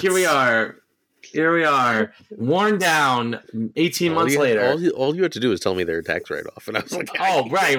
Oh my God, here we go. All right. Actually for free? Moving on. Next. All right. So, I think we are back to Ben, or do we just have... No, we're up to Lauren. All right. So these conversations are so long-range, it's easy for me to forget who we're going to do. All right, Lauren, call is pretty severe power creep, buy or sell? Pretty severe is kind of gray area on its own, Glazer. But you had these 2 days ago, and you could have said that, and we could have modified it. But no, tell me on air. That's no problem. I'm gonna sell for a couple reasons. One is Sentry, the other 410. One of the other 410s, but the one that's arguably better. Sentry exists and is a 420 in a deck where you can send Void over. No, Sentry's an 1120, right? At best, you have to play in best, or at best an 820. Well, a 926. Okay. Like, but it's never a 5. It's never a 520. It's never a 520. That's not a thing. You're right. You have to build around it. Mm-hmm. Which Cole, you don't have to build around nearly as much. Having one cost is much easier. But the core reason I'm selling is because Cole isn't power creep. The entire set of 4-cost cards is, okay, maybe not all of them, but 4 costs in general are power creeps. They're way ahead of the curve compared. Dude, what is Iron Lad doing at 4/6? I don't know. Yeah. Shh, they forgot. Leave it alone. Okay. It's not just because of Zabu. Zabu exacerbates it, but 4 costs are they're ahead of rate compared to any other costed card in the game. It's the same problem with 2-drops. It's kinda because of Zabu. Definitely accentuates it, for sure. Makes it harder to ignore. Like, have you tried to play a Darkhawk deck without Zabu where you're running like 3 4s and you're just like, my hand doesn't work? You wouldn't if you were running 3 4s, but right. Like 4s might be good, but like 4s in multiples are good because of Zabu. And he is in all the decks that have multiples of 4s, even if it is like different 4-drops in each of the decks that are, deemed problems or whatever. He's the common denominator for sure. He's the mascot of the 4-drop problem. But if three costs were better, maybe you wouldn't have so many Zabus Zabu's in so many decks right now. So that's not why. It's not that 3 costs are worse, because 3 costs have to be worse than 4 costs for entirely obvious reasons, right? The reason that Zabu is in every deck is because every other thing you can do early game got nerfed. What else are you doing in the early game that affects the late game? They should put Angela back.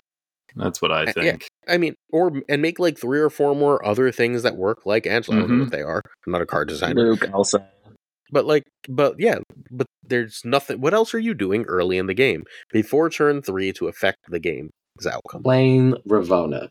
I mean, sure, which is basically Zabu. My most played card is Craven. The small scalers. I'm just gonna say Ravonna turns a lot of my 5 and 6 drops into 4 and 5 drops. That's all I'm gonna. Yes. That's all I'm gonna Look, say. I love Ravonna too. I actually like Ravonna a lot more than Zabu. I think she's better designed. But like, there's very, very few things you can do early in the game that are as widely appealing as Zabu, as easily powerful as Zabu, right? And like most of the other things, again, we already name checked Elsa and Angela. You can throw Kitty in there, right? You can throw Luke in there. There's probably some others if we really think about it. But like, I mean, early Bishop, when Bishop was completely freaking stupid, was a 3 that you would build an entire game plan around, right? They nerfed almost all the powerful 4s got weaker. Your Lizards, your Mysterio, so on. So like all the things. Sorry, 2s. Thank you. You're right. So almost all the powerful things to do early got killed. So if all the powerful things to do early got killed, why spend time early and not just ramp out of it, which is basically what Zabu does. You just opt out of that entire, I can waste my time for a few turns thing.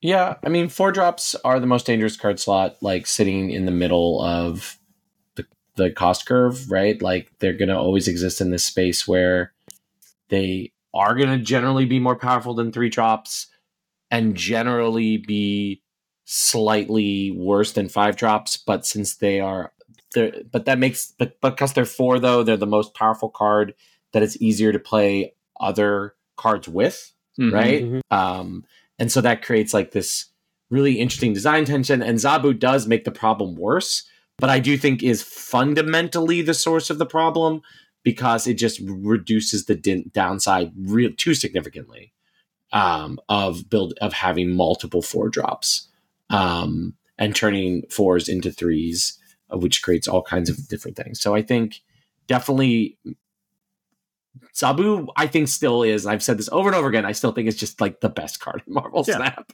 besides maybe Thanos. And the fact that those 2 cards perennially create problems, specifically this card, I'm gonna sell it mostly because I don't think that this card is like super duper the source of most of the power creep in the game. I think like Blob is actually more symptomatic, like the 5, also like Annihilus in some ways is. I think this move to try to make more expensive cards better is leading to a lot of the power creep, because what they did is make cheaper cards better for a while because the 6-drops were too good. And like, it's just this weird sort of like arms race between the 2 cost slots, because I don't entirely think that their design sensibilities are like fully aligned. So there's my answer. What about some other 4-drops like Loki and Ms. Marvel? Yeah. Right? Like, you're going to tell me about 4 costs? I would still play those without Zabu. Yes, but I wouldn't play Loki and Ms. Marvel and Shang-Chi. Yeah, Zabu does invite you to load up on them, because of Loki's specific tension, sure. But like, if you change Loki with something else, I don't think you would. Like, I think Loki is specifically weird for obvious reasons. Yeah, I mean, definitely those Darkhawk decks before Zabu, that like 2-week period, I guess, before Zabu, when it just right, because I think that was the release order, right? Like Zabu was like beginning of December, and the January. No, Zabu was beginning of February, but Darkhawk was first. January. Darkhawk was first, though. He was in December. Darkhawk was first, right? That period of like Darkhawk before Zabu sort of showed the awkwardness of like building your strategy around 4 costs before Zabu came out, right? Because sometimes you'd have this hand that's like Shang-Chi, Darkhawk. I don't know. I can't remember another 4-drop that deck definitely Rock Slide. There you go. Right. And you're like, I can either like play my proactive thing, which might be better than their proactive thing, or I could play my answer, which will then not be able to answer their Devil Dino that they're going to play. Like, it was just like really awkward because you were building around this like 4 spot that, and if you drew it in the wrong order, it was really weak. But Zabu just smoothed all of that out. And that was, of course, old Zabu. But new Zabu still does a lot of that work. So, anyway. So we know this because Mobius was a 2/3. Right? Like, when Mobius was a 2/3, Darkhawk decks disappeared. 4-cost decks disappeared. They just stopped being... I mean, Loki, right? But we've established... Like, I hope we can all just agree and move on that Loki is his own... No, we should all aspire to the Loki meta. That's where we want it. So Loki is Loki. But, like, outside of Loki, 4-drops just disappeared when Mobius was a 2/3. Because you couldn't play Zabu. Right? Like, I'm not incorrect in that, right? Like, we all remember that the same way, because brains are silly. It's hard for me to say. I don't play the meta decks generally, so like I don't remember what everyone was. Against them, I do play against them. It's true. I don't know. I guess that sounds possible. I wouldn't swear to it. You know, like I would not testify that 4-drops dried up because Mobius was around. But I also don't know that they didn't. I remember Sarah drying up for sure. Mm-hmm. So, well, Sarah just disappeared. I think Glazer's thesis is correct, but I do think they ban-hammered or nerf-hammered Mobius like fast enough that we can't like scientifically say that they disappeared, because there is that like lull where like the answer comes out and then what the deck that it was supposed to answer disappears for a while and then slowly comes back as people realize that, again, as we said at the beginning, threats are better than answers, and eventually you'll figure out like how to play your threats around their answers. Like, I think Mobius got like whacked before people made that shift in the 4-cost decks, but we could be wrong. We'll never know because we don't exist in that universe. But somewhere, some version of this podcast is discussing that. Either way, we are far afield. I think Cull is actually pretty serious power creep. I think he's the 4 that, like, he's the good stuff card, whereas Annihilus is a package, even Darkhawk is a package. Cull is just like, I'm building decks because I have to build a lot of decks because I'm insane. So I build a lot of decks, and I'm sitting there going, why should I not run Cull here? Why should I not run Cull here? And as long, like, outside of like strictly packaged decks, I should run Cull here. Yeah, he's super good. I forgot. Have you bought or sold? Oh, I am buying the shit. You're buying. I'm also buying. Yeah. I built a very boring Cull Obsidian deck, and it just doesn't lose very much. It's in bounce. Like, Safety put it in bounce. Safety was just like, why don't I just throw this in bounce? And then, like, if I have a bunch of 0-cost shit at the end of the game, I could just play Cull. Yeah, I'm just doing good stuff, Darkhawk, Miss Marvel crap with Cull, and he just just wins. The numbers get big. They go vroom. Yeah. Like, there's just, what don't you want to play a 4/10 in that if you can get to, and like, I think the number might be 2/1. Someone was supposed to do the math for me and then just kind of didn't. Not saying any names. I don't have any friends that are good at math. It's hard to claim. But, like, there's just no real place that doesn't want a 4/10. That, like, is free to play. And he is like a freestanding building. Like, there are no support things you really need. Like, and like, yes, it's only a 3-card package for Sentry Annihilus. But Sentry Annihilus, I think, is the best package in the game right now. So releasing a standalone card that's nearly as good as that, I think, is fairly power creep. And then the hood is 2 1-drops. Mm-hmm. So, like, this is in, as far as I can tell, every Century Annihilus deck till something changes, right? Like, there's no reason. Because Century Annihilus decks, because they're running hood, also often run Nico. And guess what? Now you're running Call. You're there. That's 3 1-drops. Have a great time. Okay, you've sold me. I'm buying. Like, what? Every Darkhawk deck, at least as long as Zabu exists, they're going to have to nerf Zabu. Just for the record. This card is going to get Zabu nerfed. And we'll all shed so many tears when they do. I will definitely shed tears because this stupid, boring card is what got, of all the busted 4-drops that they've printed, it's this stupid card that is just stats. Like Miss Marvel didn't get Zabu chat. That's at least a cool card that does something different. That is a cool card. You can nerf Ms. Marvel, right? You can nerf Ms. Marvel in real ways. How do you nerf Cult? Unprint this card. Like that's what you do. Yes. Like just unprint it. But like seriously, you can nerf it to, like, you're not going to nerf to need 2 1-drops in a lane. That's stupid, right? Oh, I love that. How about 3 1-drops? That sounds great to me. Hire me as a balance designer at my current salary. I will gladly take that. While we're talking about 3 1-drops, can I just mention, I feel like this is going to be a good year for Squirrel Girl between Cull Obsidian and Mockingbird next month. Like, we're all going to be playing Squirrel Girl. That's a card I would love to dust off my virtual collection. I've got sweet variants for that card. I've got the hip Squirrel Girl because I immediately completed that album. I have everybody else. Like, I have 0 making out of 12. Cupcakes. Like that one. That's a great. That is a good one. All right, we'll go to our last one. We'll start with you, Ben. Do you have any of your own here that you want to offer to us for buy or sell? Absolutely. Marvel Snap or do you want to buy very sell much this segment? Sure. Marvel Snap would very much benefit from the addition of some single player content. I think we've seen it work in good games like Hearthstone.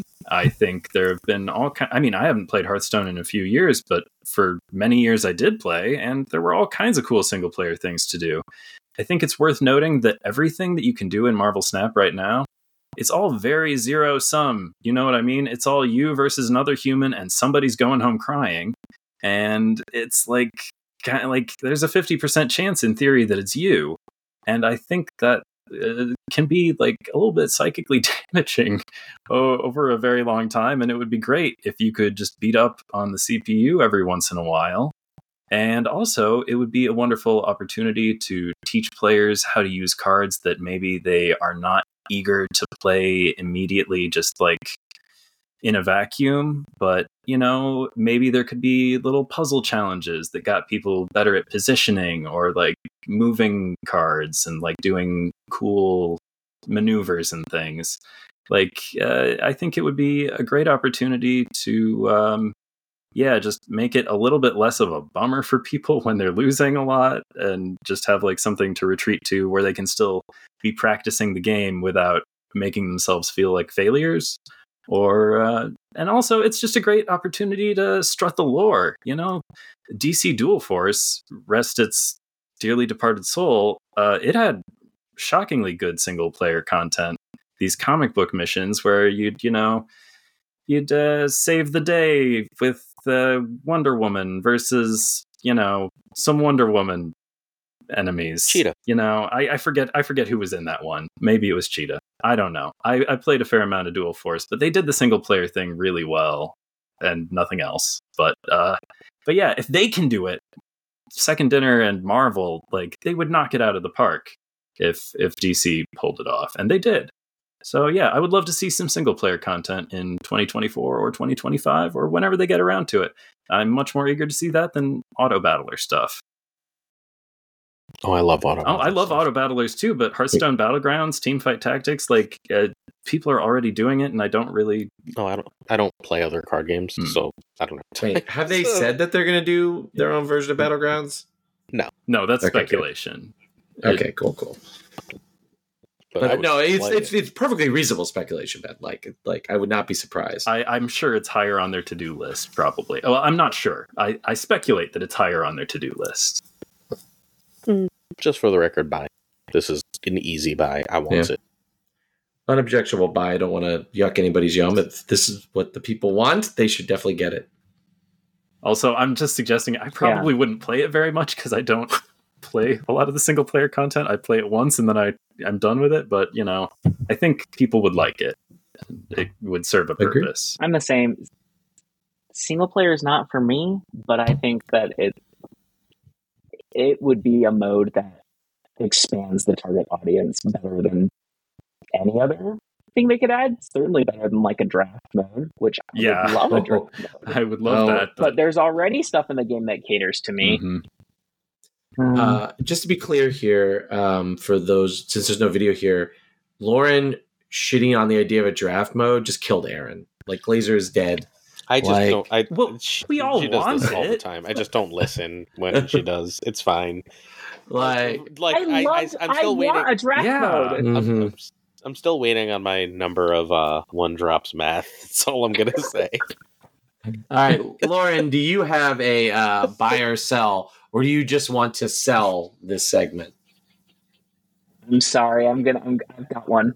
I think that the card design in general is too narrow. Glenn will openly say that the design in this game pushes into more narrow spaces than most games are comfortable doing. And it's probably the deck builder in me, but I think there's too many cards that are just like so specific that they are absolutely the right answer in their spot, and that is only getting worse over time. Yeah, I'll buy that.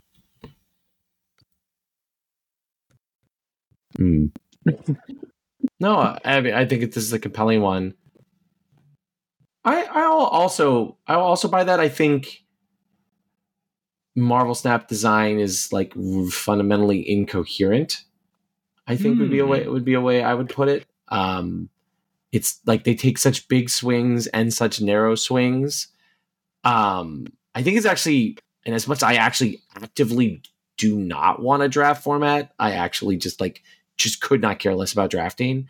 I actually think the fact that every card is only made for constructed leads to like there never being surprise designs. Like they don't design like enough cards to make like organically good mistakes. They make mistakes like Elsa or whatever, but like cards don't just kind of emerge out of the ether. Like, or they design a card for limited, but it ends up being busted and constructed for different reasons, right? Like you often see in like Magic cards, right? The fact that there's like one game mode that they're designing all the cards for, I think that is what fundamentally just like, and not even just one game mode, but like Conquest is kind of a different game mode, but it's not really like there's one format as well, right? There's just standard or whatever term you want to use, Marvel Snap. There's no like bigger formats with bigger cards, right? Like there's like this one space that all cards go into, and I think that is what narrows the design space the most.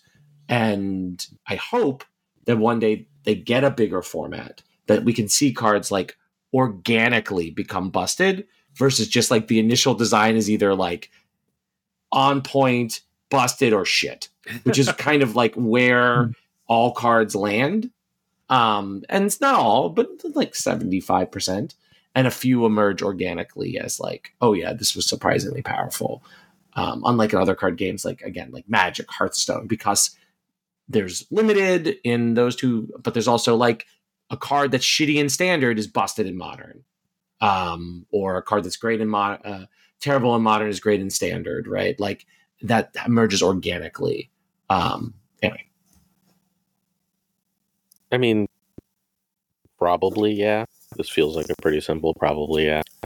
So I'm buying, but like, I'm not enough of a card design person to actually know. So I will take the people who are more educated on its work. Sorry, I know that wasn't a compelling answer, but that's my answer. No, I think that's a great answer. It has to be tied in also with 12 card decks, right? Oh, yeah. Is that why they're comfortable making things so narrow? Yeah. And also, is that why we feel it so much more? Because there's only 12 slots. Like, when there's 11 best obvious cards, it's just really limiting. Absolutely, yeah. Oh. All right. That was a very fun segment. All right. So we are in our segment that we do every week, very end of the week. We'll start from the left. Who picked this more realistic? Oh, we're doing Vulture to be clear here. Vulture. Who picked the Vulture here on the left as their variant? I picked this Vulture. This is the Giulio Rincioni Vulture. Maybe. I don't know. I'm not an Italian speaker. I enjoy garlic and tomatoes and cheese, and that's about as deep as I go on Italian culture. But okay. This Vulture just so sick. Totally captures everything I love about the vibe of the character. He resents Spider-Man's youth. I call this one the get off my lawn Spider-Man Vulture. He just Vulture doesn't do quips. He's always angry at Spider-Man for doing quips. He doesn't get the kids' jokes, and he's got all this youthful energy just bouncing around all over the place. And he's always yelling and screaming and he just wishes he was young so bad. And I get it. Oh. I get it. There's something very truthful about this Vulture. All right. Thank you, Benjamin. Who picked the luchador mask Vulture? He's a supervillain. He should wear a mask. Why is he just out there shouting out his identity? That's mine. No one cares about the Vulture's identity. I care about the Vulture identity. No, you don't. The Vulture. I do like the Vulture. No. I know you can like the Vulture. You just don't care about his identity. Adrian Toomes. No one cares about Adrian Toomes. The real MVP. Oh, right. Sure. No, I think Adrian Toomes is a great character. I think that I think he's a really compelling character, and I really, really like this design. I especially like that one hand is balled up for a fist and one hand is like a vulture claw as he pops out of the screen. I enjoy the mask. I like the feathers not directly attached to the arm. I get the feathers attached to the arm design, but it always feels a little funky to me. Like you're just walking down the street and you're flapping away. I don't know. I like the feathers on the back better, and I personally think the mask is cool. All right, Lauren, why did you pick the sort of red-eyed Vulture here? Yeah, this is Combo Break. It's not released yet, but I love the colors. And to me, it looks the most like the character. Or at least how I picture a Vulture enemy to be. He has got a beak. Not literally. Yeah. Pixel was my backup if you want me to pick one that's released. I was going to pick yours, except I didn't like the red eyes. I will say that once again, we have an objectively correct answer, and that's the one on the right here, which is the Pixel, which captures just the absolute essence of how crappy of a villain the Vulture is. I don't mean this, and you can't like the character. The Vulture is just a crappy villain. There's a reason why Across the Spider-Verse had to turn him into some Leonardo da Vinci version to make him compelling. He's got grass growing out of his back. Only Michael Keaton. They had to bring out all the stops of Michael Keaton, and he's barely the Vulture from the comics in the MCU to make him compelling. I think you just made an enemy, Roy. All right, so look, Vulture is crotchety. No, I died off screen in Marvel Spider-Man 2. There's just anyway. Spoilers. Racking up L's. Hang on. Ben, defend your character's honor. Who, me? Yeah. Oh, Vulture's... You looked taken aback. Well, Vulture is very cool. And yeah, Michael Keaton crushed it in Spider-Man Homecoming, but that was just one of many valid interpretations of the character. Also, I liked that that version of the character has the things that I like about the Vulture in my illustration that I chose. He's like, you're trying to date my stepdaughter or whatever. He just hates this youthful person with joy and stuff to offer the world.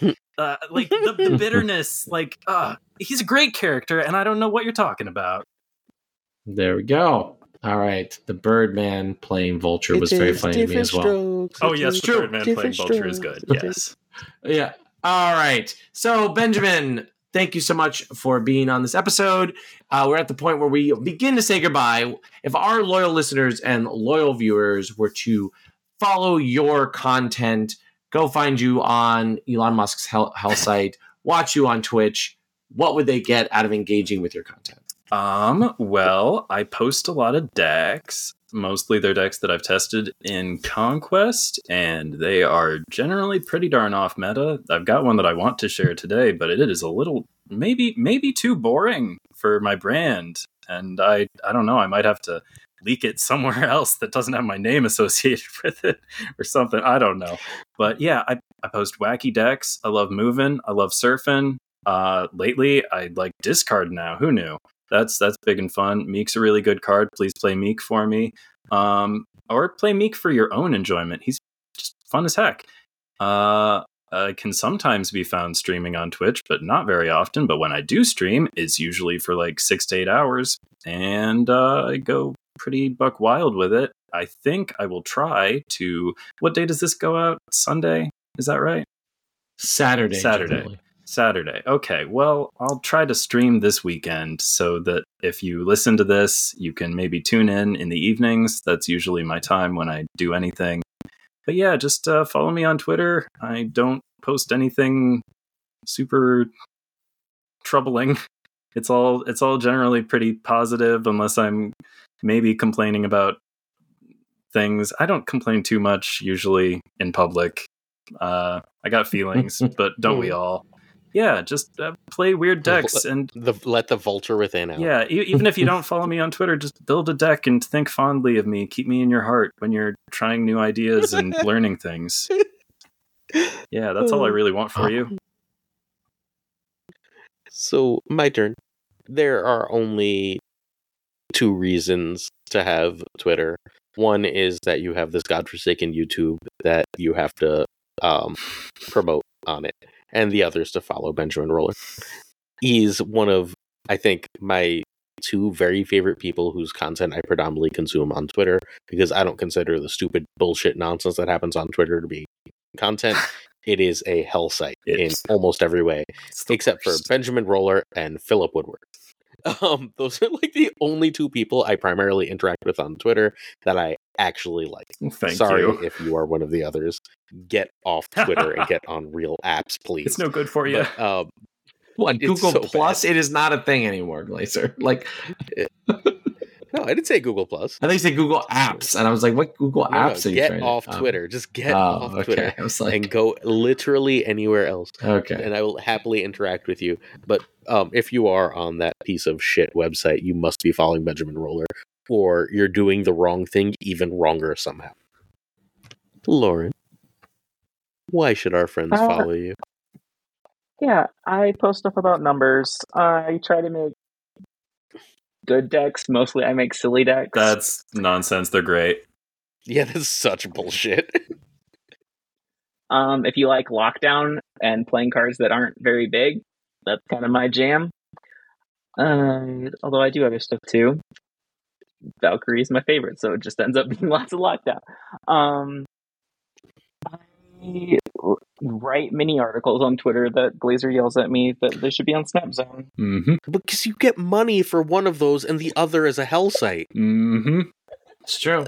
Hey, we don't know what Lauren's quick click-through rate is, and whether she is a premium Elon Musk fan. I've got a feeling she's not. We know the answer to this. All right, I'm just saying she could be an Elon Musk special kid club and get all the money. That's what I saw on If Twitter. she is, then we need to have a conversation. You are really good at hiding shit. Unlike Benjamin, I post lots of things that are troubling. No, you just don't. Almost 99% of what I post is Snap, and I try to make it valuable. And you succeed. That's it. You are so bad at self-promotion. All right. So the ridiculously humble Lauren does, again, and I'm going to say this every time because it is worth shouting from the rooftops about her content, that there are very few people in Marvel Snap whose content is wholly unique, who no one else is even occupying the same space. And Lauren is one of those people. No one exists in the same space as LaurenWhatevs. No one does what she does for the game, for the community. No one does the type of analytics she does. She'll occasionally bring someone in to help with her content, but then they're literally just occupying her space. No one else lives there. If you care about basically the minutia of breaking down the data of the game, you need to follow her. Because there is literally, in this whole community, no one else who even tries to approach it because she does it so well. And now I'm done being nice to her. Well said, Aaron. Now we get to my favorite part of every episode and every Snap Take video, where Glazer has to read off the list of all of the patrons. The Snap I didn't update it. Ooh, and he didn't update it. Ooh, extra.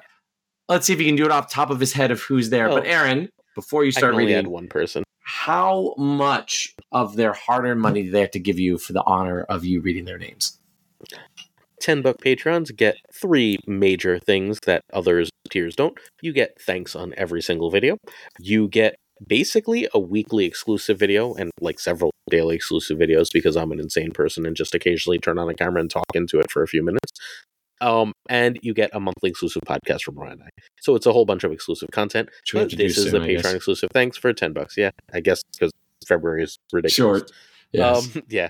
It feels like we just did the last one yesterday, but whatever. All right, so we've got Abigail Giesland, Mandatory Burnout, Cables, DG Winfield, Direwolf, LAB, Fothor Newman, Good Dog Gamer, Inc., Jane Avery, JD McDonaldino, Aquila Platino, best name here, Caretix Lee, Koire, Models, Louis Antunes, that's the aforementioned former student, Matt Conduit, Matt H., Mikey Hijinks, No Flex, Ocularis, Pretty Chill, Seamus, Mike Jones, Two Ties, Xorus V, The Homie Min, and recently, Gunny T.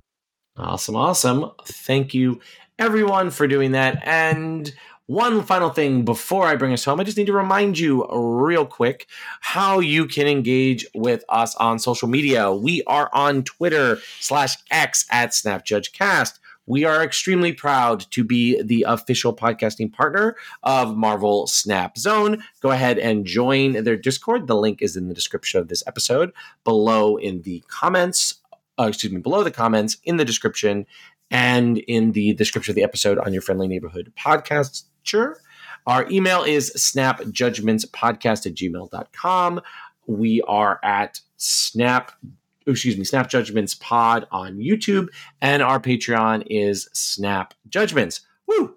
After all of that, that brings us to the end of another lovely Valentine's Day episode of Snap Judgments. Benjamin Roller, thank you so much for joining us this week. It was a blast. I had so much fun. I would do it again literally anytime if you ask. I'm sure we will have you on. Speaking of having you on multiple times, Lauren, it is absolutely always amazing when we have you on the show. I've enjoyed both times we've done it, and you were excellent on the time you were on the show when I was not. So we are always happy to have you on. Thanks. It's so fun every time. Well, Aaron, I have been immensely happy to do this show with you week in and week out. I do not know if I will be back next week. I might be guillotined by the people in the comment section for my various takes in here. But if I am back next week, I will be very glad to be doing it again with you once more. Peace and love, everybody. All right, friends, that brings us to the end of another episode of Snap Judgments. Stay safe, make good choices, and keep on snapping.